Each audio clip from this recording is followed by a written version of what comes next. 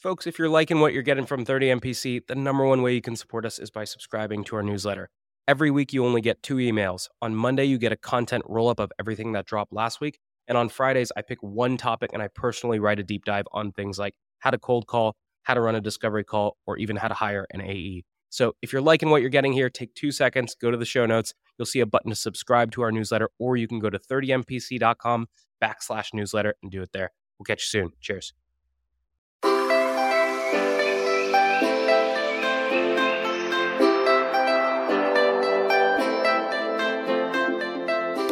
Good morning, everybody, and welcome to this episode of 30 Minutes to President's Club. My name is Armand Farok. I'm here with my co-host, Nick Skielski. And today, at my company, Pave, I work with a couple people from a company called Segment. And every single time this man's name is mentioned, everyone says he is a sales legend. And today, we figured out why. It's the one and only Stephen Guerguy, one of the first sales reps ever at Segment, and now one of the first sales reps over at Monte Carlo. Nick, why should people listen? You can throw all of the tips and tactics and strategies at a customer possible, but if you don't have the guts to challenge them and challenge them throughout every element of the sales process, you're never going to be the best of the best of the best. And Steven is one of those guys who legitimately challenges the customer from the first call to the last call. And if you want to learn how to actually bring it and challenge your customer, Steven's a guy to listen to. 3, 2, 1. I challenge you to listen to this episode. Today's tip to optimize your sales day is brought to you by Boomerang. If you get an email and the action required on that email is going to take you less than 2 minutes to do it on the spot. It's not worth adding it to your to-do list, having to look at the item, remember what you need to do. That's going to take you more than 2 minutes anyway, so do it on the spot, get it off your plate. Now, we documented our best templates and tips to help you optimize your sales day with our friends at Boomerang, and you can get that documentation for free at the link in the show notes. Today's prospecting tip is brought to you by Woodpecker. When you're sending a sales email, you generally want to avoid putting punctuation in the subject line. If you've got an exclamation point, it makes it seem like you're shouting at them, look at this amazing offer, and a question mark just smells salesy, so avoid punctuation. Now, if you want to steal my full sales cadence from my friends at Woodpecker, there's a link in the show notes for you to go get it and try it for free. Today's tip to optimize your sales day is brought to you by Boomerang. Obsessive checking of your inbox is a total waste of time and brain power. Instead, commit to checking your inbox and responding to email at set times throughout the day. I'm a fan of Boomerang's pause inbox function to keep myself from getting distracted by my inbox. Now, we documented our best templates and tools to help you optimize your sales day with our friends at Boomerang, and you can get that for free at the link in the show notes. This actionable competitive tactic from Clue is the trap question. Steer discovery toward the winning zone. If we're competing with a podcast that has no newsletter or webinar series, we might ask a trap question like, how do you figure out if those podcast listeners are making their way to your mailing list? And when you're in a head-to-head, there's no better way to prepare for your next competitive battle than with our trap questions and battle card templates from our friends at Clue. The link's in the show notes. This week's actionable prospecting tactic is from 6 Sense, who shows you the prospects who are most likely to buy so you can get more meetings with fewer activities. Personalizing cold emails requires you to only change the first paragraph in a trigger template. All you have to do is tie the research to the problem you solve in paragraph 1, and then switch that out while you leave paragraphs 2 and 3, your solution and call to action, exactly the same. And so we are giving you 6 of these trigger templates with our partners at 6 Sense. The link is in the show notes. All right, Steven, welcome to the show. We start every single episode with your top 3 actionable takeaways, so let's get your 3. Yeah, totally. Thanks for having me. So the first is do deeper discovery. So really drive into the granularity of the business impact that your software or your product, whatever it is, might be solving. And then really just understanding their time frame, their pain, their goals. I think that's pretty paramount because it'll actually allow you to focus, which is my second takeaway for the day. Well, let's hear it. What's number 2? Yeah, number 2 is focus. So I've been in software sales for about 10 years, and the pattern that I've seen with the highest performing reps, the folks that do 200 to 500% of their number, compared to the folks that do 80 to 180% of their number, is really that they focus on the right deals that are the highest likelihood to close with the largest ASP. I think it's super important. And we'll talk a little bit about like timing and how important timing is from like a focus and a prioritization perspective. Beautiful. Round us out. What's number 3, Stephen? Being more of a partner and an equal rather than a concierge. So as salespeople, it's easy to think like, oh, if I close this deal, I get this dollar commission, or I really need to do everything I can to make this as easy as possible. But I really like to introduce good tension and negative pressure if I start to see the deal going sideways or if it starts going into the direction of my competitor. So we'll talk a little bit about kind of not necessarily being as helpful as possible, like a hotel concierge, but being perceived as a partner. So that way, like the leverage ratio is much more equal than a very unequal like seesaw. Stephen, I know you've been at multiple companies in the early stages where you're winning on vision, but the reality is you're an earlier stage product. And so there are probably some check the box features that you don't have that are sort of ticky-tacky thorns in the side.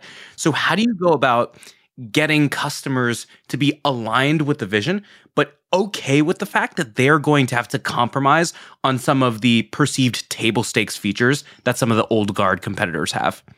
So oftentimes I'll try through discovery to understand the value or the prioritization of that specific feature set. So if they need, let's just say I'm selling a BI tool, if they need like non-technical users to be able to use it without having to write SQL and they're using Tableau, then that's something I'd be like, hey, how important is that to you folks? Or it seems like you're the data team, so you all know how to write SQL. So maybe that's not a huge priority. So I'll try to understand the prioritization of like certain features and functionality. I'll also use it as an opportunity to plant landmines around my competitors. So that way, when they go through the scoping exercise of like success criteria, what we need to see out of a vendor or solution, I will insert things that we do very well that our competitors might not do well. And then I'll try to see or drive home the importance or the value of that specific feature that allows us to be in a better position. So for example, at my current company today, a lot of our competitors aren't SOC 2 Type 2 compliant. So I'll ask a prospect or a customer, hey, so I noticed that SOC 2 Type 2 compliance isn't on here or single sign-on. I would assume because you're a fintech company, or I would assume because you're a bank, or I would assume because you're a retailer like Nordstrom, that's really important to you folks. So is that part of the success criteria? And now I've like reframed the conversation around my software as well as what we do probably better than the competition. One area that I sort of struggle where it's like, Armand, you asked that question about you don't have the table stakes, what might appear to be the table stakes features, and you're trying to sell on vision, is when you get stuck talking to somebody who's far below the line. Because if I'm talking to somebody who's above the line and they get the vision, like, all right, whatever, we'll deal without having that other stuff. But if I'm talking to like an analyst level person, they just need to make sure we're getting something with all of the boxes on their Excel sheet done. And so one of the things you talk about is not chasing deals that like aren't actually deals. What do I do in a scenario where I've got a company where I'm like, wow, this could be a great fit, and I know we would be a really good fit for this company based on what I know, but I'm stuck talking to someone who won't ever get the vision and is only focused on like this check the box thing. How do I handle that? Yeah. I think we've all been in kind of like RFIs or RFPs where they're like, I don't want to talk to you, fill out this doc, let us know if you're a vendor that can satisfy our needs or not. And it's usually run by a lower level engineering or analytical org. Oftentimes in preparation for this call, I'll try to have a fairly good guess of who the economic buyer is. And so that could be, in my case, a director of engineering, VP of engineering, a CTO. And if it's like a smaller org, it's probably the CTO. So oftentimes during that initial call, I might be like, hey, so I noticed your CTO, Mary, joined about 6 months ago. Is this on her radar? Is this a priority for her this quarter? Is it a next quarter priority? And try to understand if there is an economic buyer that's even involved or aware of this project. Because if they are, then it's a higher priority. If it's not, then it's a lower level priority. And if you can't get past this like low level gatekeeper, sometimes you just have to pursue the RFI or RFP because that's your only option. Candidly, we don't run trials at any of the companies that I've worked at. We run proof of concepts. In order to run a proof of concept, it requires resourcing both from a technology as well as a personnel perspective. So we dedicate sales engineering folks. We get you chatting with our product team. We get you chatting with our customer success organization. So that way you have a pulse on what it would be like as a future customer of ours. And so it's a fairly heavy lift on our end from a resourcing perspective. Our CEO does request to meet with prospects because one, it obviously helps the internal selling a little bit easier. And two, it gives your CTO or CEO, whoever's bridging with ours, a lot of influence around whether it's pricing or product roadmap. So it ends up being a win-win. We know that you're much more serious, and then you have access to executives. And if you're serious about the software or the solution, then again, 9 times out of 10, the prospect's like, okay, that makes sense. I would love to have influence or leverage on pricing or product roadmap features. So, Stephen, this happens a lot in early stage selling where people are just so hungry for free trials because it's newer, there aren't a million case studies, they don't have 1,000 other friends that are using the same software. And to your point, it's a massive suck on resources, but also you can have these runaway POCs or these runaway trials that go on forever. And so I'm curious, how do you talk people off the ledge when they are so insistent on getting some sort of free trial done? So I think of trials as fundamentally different from a POC. A trial is like, hey, sign up with your credit card. It's like Dropbox. Like add some files, use it. It's very self-service. And that's really common with like product-led growth companies. That's a little bit different. A proof of concept, what I'll do is I will actually ask customers when we're going through success criteria, hey, so if we check all these boxes, are you going to buy this?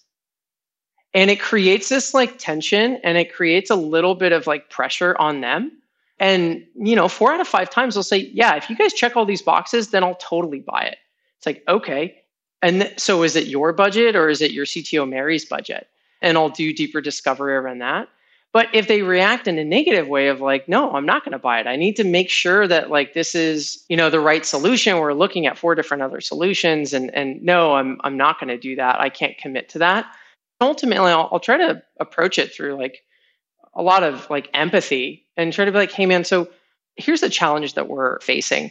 These POCs do require resourcing for us. It's not like a self-service credit card. And here's the reasons why. That's why we do ask for this executive level access. And that's why we ask for you to kind of like commit because we want to make sure that it's a priority for you. And if it is, we will throw everything we possibly can to make you guys successful. And again, if they're not serious, they're like, hey, maybe the time, that's a lot of lift right now. We're not ready to commit to that. And a lot of the times, like, they don't end up purchasing software. And I'm happy to let my competitors spend their time chasing those POCs that end up never closing or their scope creep, or if it's not a huge priority or pain, then it just gets whittled down on price because they're like, do we really need it? Is it really worth 6 figures? Why don't we just see if we can get it for $2,000 a month? If not, we'll just pick it up when it's on fire. Because they have like a million other initiatives and priorities that they have to worry about. And if you're not a top priority, then you're just wasting your time. So, Stephen, I love this concept of being okay with losing the wrong deals. Now, there are times where there's a deal that's just within your fingertips and in early stage selling. Maybe you want to bring in your CTO or your CEO, or oftentimes you're working with product really closely as well.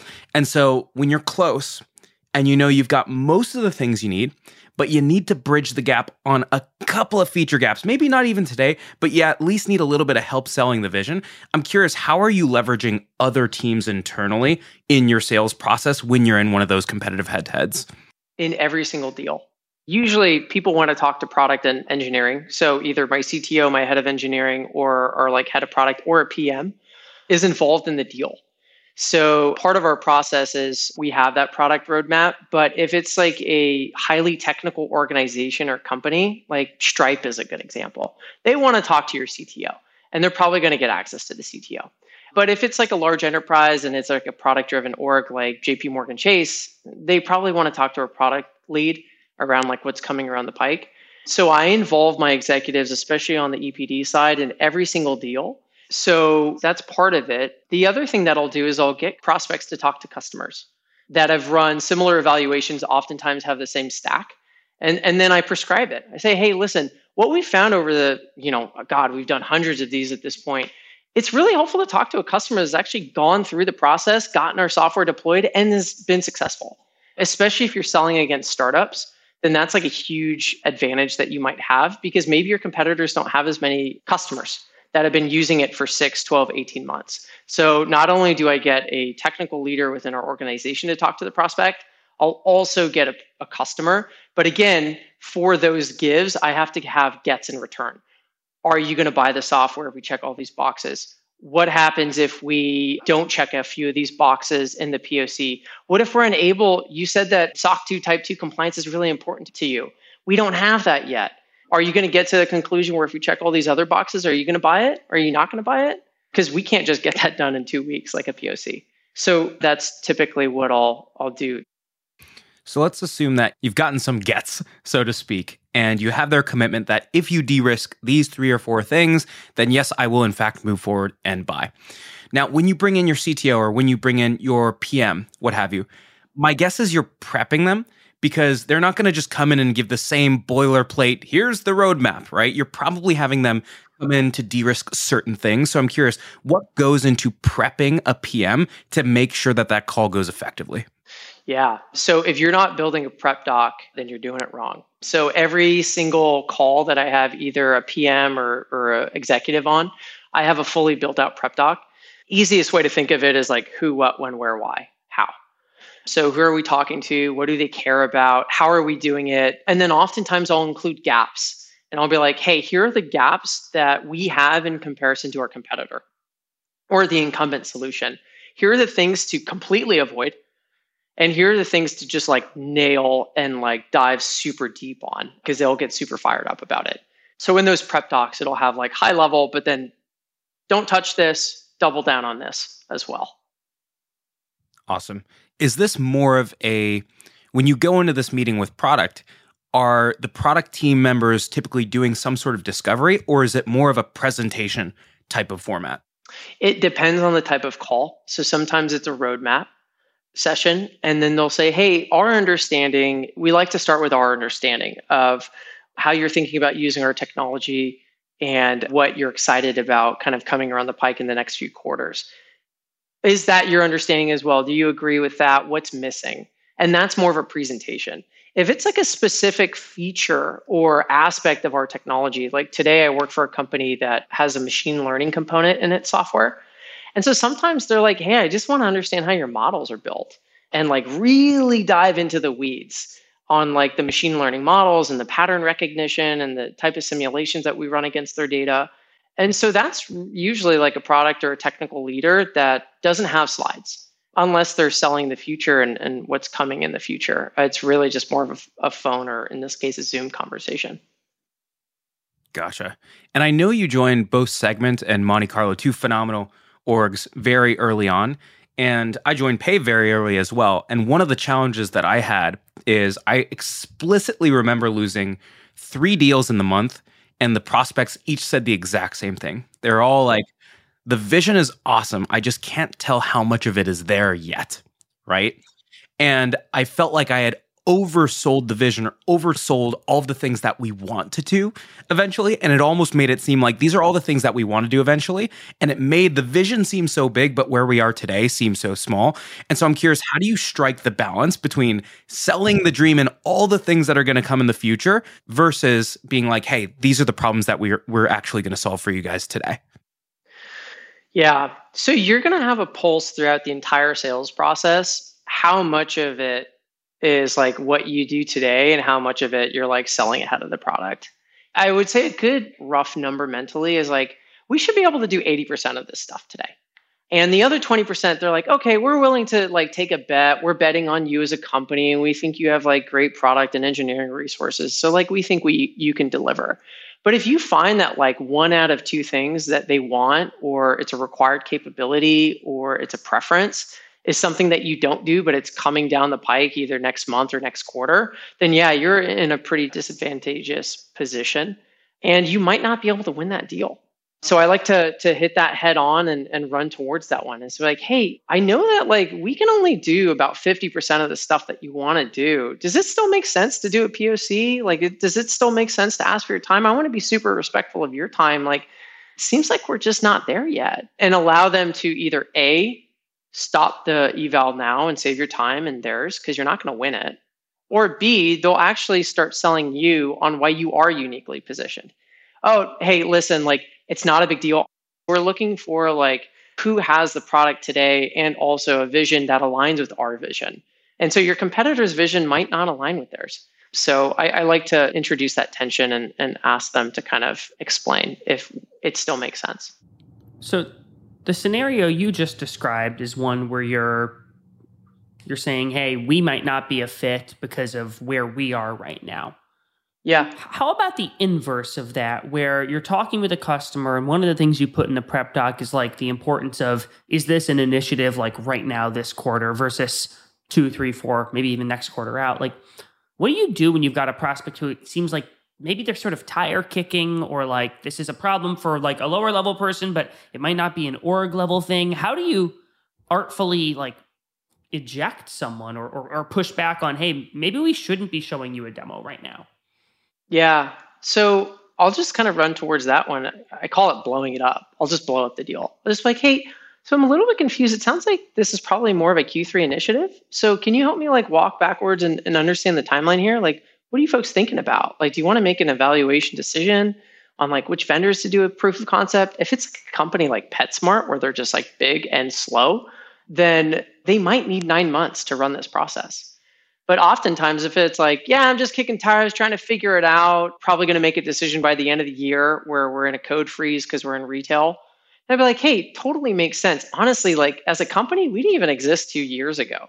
So why don't I do this? Why don't I reconnect with you in about 4 or 5 months? And that way we're going to have like a ton of different stuff within the platform, and it'll be a little bit more of an applicable demo. And allow them to either A, say, no, I need to understand what the vendor does now so I can start this process, in which then maybe that's a good litmus test. Or B, they're like, okay, that makes sense. What are things you're looking for? So you sort of gave that one example where they're like, oh yeah, end of the year, we're in a code freeze. But one of the things that keeps me from doing what you just described is the fear that I'm going to reject them and they're going to get off the call and then they end up buying from my competitor, or they go way deeper with my competitor. And so when I finally do connect 5 months later, it's like, we're so far behind, we have no chance of catching up. So like, what are some of the cues or triggers or things you're listening and looking for to help inform your action in that scenario? So I'll preface by this is really hard. So I try to kind of understand like, hey, around timeline and priority, I try to ask it in a way that doesn't make them feel like I'm rejecting them. So oftentimes I'll say like, hey, typically what we've seen is that like proof of concepts take about 2 to 3 weeks, and then the customer ends up making a decision. Can you help me understand your time frame and like what you have in mind? And like, oh wow, that's a little bit different from what we see. Like, can you help me understand why that is? Oh, it's a 6-month process. The thing around like the fear of like, oh my God, what if I blow this one up and my competitor gets it?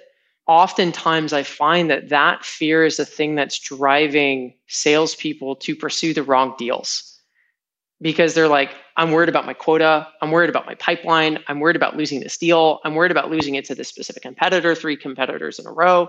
And so that fear always drives the wrong behavior. And so you should always be operating from a place of confidence, or at least try to. Well, so much of what you're doing, it seems, relates to timeline. I've heard you talk about timeline more than almost any other salesperson that we've interviewed on this show.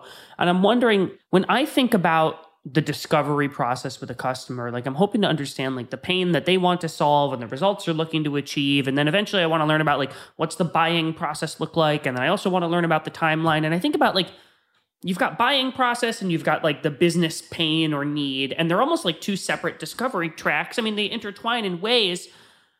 I usually prioritize understanding like, what's the issue today? What can we solve before I start talking about like deal mechanics like timeline. But it sounds like you might be talking about timeline first or process first. And I'm wondering if you can just elaborate on that. Yeah. So my bias is coming from a place where I work in software sales, where there is a fair amount of inbound interest, where 100% of the business isn't run by outbound. And so much like life in general, your most precious asset as a salesperson is time. And so I try to understand that timing as much as humanly possible early on in the process, because I forget the statistic, but something like 80% of the sales process is done by the time the prospect calls you or talks to you, right? They've looked at your vendors, they've looked at G2 Crowd, they've looked at Gartner and Forrester and all that stuff. So they already have a pretty good pulse. They're pretty far along in the process. And if the timing isn't like a this quarter initiative, then it's just probably not high enough of a priority unless it's a large enterprise company like a JP Morgan or a Procter & Gamble where they're used to 12 to 24 month sales cycles. But yeah, I think startups kind of live and die by timing and chasing the right deals that matter, that have a higher likelihood of closing quickly, versus chasing the wrong deals that don't matter, are unlikely to close quickly.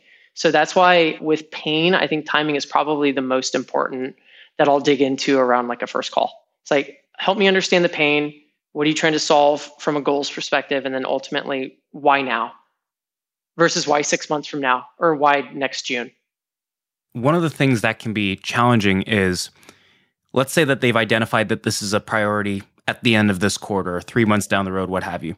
Great, you can start to walk back the implementation timeline, but still, sometimes if there's not a commercial lever and you don't want to give up a discount, the difference for them between getting it done at the end of this month versus at the beginning of next month might just be 1 week, and it's not that big of a deal for them. So in a world in which you are not giving any discounts or commercial concessions, how do you hold people to very specific timelines to make sure that your month or your quarter doesn't get blown up? Yeah, so I'll try to figure this out as early as possible in the process to understand, is there a real natural internal compelling event? If I'm selling analytics and their contract expires with the incumbent on June 30, then they need something in place by like maybe June 1st to do the migration. So that makes sense. It's amazing when customers have internal compelling events. I'd say now 4 out of 5 times, customers don't have internal compelling events. And so to your point, the difference between them signing on June 30th or July 1st might not matter to them, but it could be the world of difference to a salesperson or a sales organization. So I'll try to understand that potential landmine early on, and then I'll kind of build my behavior around it. So, okay, if we're optimizing for a June 30 close date, then what do we need to do with procurement and legal to work towards that? And you can start introducing carrots in the sales process. Like, hey, I know that you're doing us a favor around like this June 30th signature date, and it's important to you folks, but to sweeten the deal, what we'll do is maybe a free month of service, or we'll bake in like a discount that's contingent on that. And so you can start with really carrots rather than sticks around like, hey, your price is going up if you don't get it done by June 30. That just never goes well, and it creates a really bad experience. So I'll try to understand if this is going to be an issue. And then ultimately, if you have a strong champion, then you can ask them, hey, it would be really important if you got this done for us. And I've been in countless negotiations where we do like 3 rounds of like, we start with this and then we get whittled down to this and then they want this. And so we get like version 3 or version 4. Throughout all of those versions, I make sure that like the slides or the deck or whatever we're showing them is contingent on like a sign date. And then I constantly remind them, hey, again, so just to make sure we're aligned, we're working towards this June 30th close. And then I ask them like, hey, do you see a world in which this doesn't get done by June 30th? Like, do you know if your general counsel, like, who is the signer? And then I go into like the paper process of like, who's the signer? What's the procurement process? Is there a PO that needs to be issued? Is a PO need to get issued before the signature, after the signature? Some companies have to issue a PO before. Who's on vacation that week? Who's taking their kids to Disneyland for spring break? All of that stuff is really important. But at that point in the sales process, hopefully you have a strong enough champion that's going to be selling in your behalf internally and trying to give you that personal win. All right, Stephen, this has been great. We're running out of time, so we got to move to the final question, which is, we've talked about a lot of great things salespeople should be doing. Now we need to flip it on its head and talk about a shouldn't. And so the final question is, what is one bad habit that you see a lot of salespeople exhibiting that you think they need to break because it hurts them more than it helps? I hate to sound like your first VP of sales or sales manager, but honestly, I think the number one thing that salespeople get too comfortable and don't do, and it just works against them in every single deal and interaction, is prep. If you're not prepping for every single one of your calls, you're going to like miss out on an opportunity. So earlier in the process, we talked about like Mary being the CTO. You don't know who the CTO is if you don't do the prep. You don't know if Mary's 6 months in or 6 years into the role. You don't know if she's like just new to the organization. You don't know if she's going to be the economic buyer, someone else is going to be. You haven't talked to any of potentially your technology partners. Like if I'm in the data ecosystem, I might call folks at Fivetran or Snowflake or High Touch and say like, hey, have you sold to this company before? What was that process like? If you're not doing that prep, even just reading about their stock price plummeting 2 weeks prior. That's super important. And when salespeople get comfortable in their own rhythm and they're like confident and they're crushing it and they're doing well, it's probably the easiest thing that they forget to do. And it's super important. Beautiful. Stephen, thank you so much for joining us. Everybody stick around for a 60-second recap coming up soon. Otter AI's Autopilot for Sales gives you the freedom to sell on your discovery calls by taking notes for you. One of the best ways to deepen your discovery is to ask your prospect about the impetus behind their goals. So when a prospect tells me they want to advertise on more sales podcasts, I'll say, well, it's not every day that you wake up and decide you want to sponsor a podcast. What's causing you to even explore this in the first place? Now, we put together the ultimate discovery checklist with our friends at Otter AI, which you can get for free at the link in the show notes. Today's deal acceleration cheat code is brought to you by Pipedrive, which is a CRM built by sellers for sellers. The best way to drive your pipeline forward is to every single day pull up a list of all of your open opportunities and look at each opportunity by stage and think, what can I do today that will increase my likelihood of winning this deal? That's how you keep your ops moving forward in between meetings that you have on the calendar. Now, we documented 5 cheat codes that can help you cut your sales cycle in half with Pipedrive. There's a link in the show notes to steal them. Your ZoomInfo actionable insight tactic is called Jane's Moving Up. Why? Because that's the email subject line you'll use when you get a real-time notice that your prospect Jane just got promoted. From there, in the email, explain how ZoomInfo helps rising sales leaders win their first 90 days on the job by highlighting coaching opportunities or supporting a team-wide prospecting push. And you can try out this trigger-based email template for prospect promotion and 4 other scenarios inspired by ZoomInfo's go-to-market plays, link in the show notes. Your top 4 takeaways from this episode with Stephen Guerguy include: number 1, if it's not a fit, that's okay. Put it out there. If you only meet 50% of the requirements, put that out there and then let the prospect justify themselves back into the deal. Number 2, when you're going through any sort of RFP or if you're trying to understand all of their requirements, as you look through the requirements, what you need to do is you also need to say like, hey, why isn't this in here? Why isn't SOC 2 in here? And what you want to do is insert the areas that you do really well and your competitors don't do well. Which brings us to number 3, is once you get that RFP, don't just fill that thing out for free. What you should require is an executive level bridge where you bring in your CEO or your CTO in to meet with their VP of engineering or their CTO. All right. And then lastly, number 4, when you're going to drive timeline, your number 1 priority is an internal compelling event. If you cannot get an internal compelling event, your next best option is to walk back all of the things that you need to do around that June 30th deadline and then provide them carrots. That might be a free month, that might be a discount, whatever it might be, but you should not be using the negative stick that says, hey, at the end of this month, your price is going to go up. It never goes well. All right, Nick. How can people help us out? If you feel like you might benefit from episode summaries, recaps, and understanding all the fun stuff we're doing in the 30 Minutes to President's Club ecosystem, we do occasionally send out emails to a lovely email list. You might even call it a newsletter, and you can sign up for our 30 Minutes to President's Club newsletter in the link in the show notes. Thanks for listening. We'll see you next week on 30 Minutes to President's Club.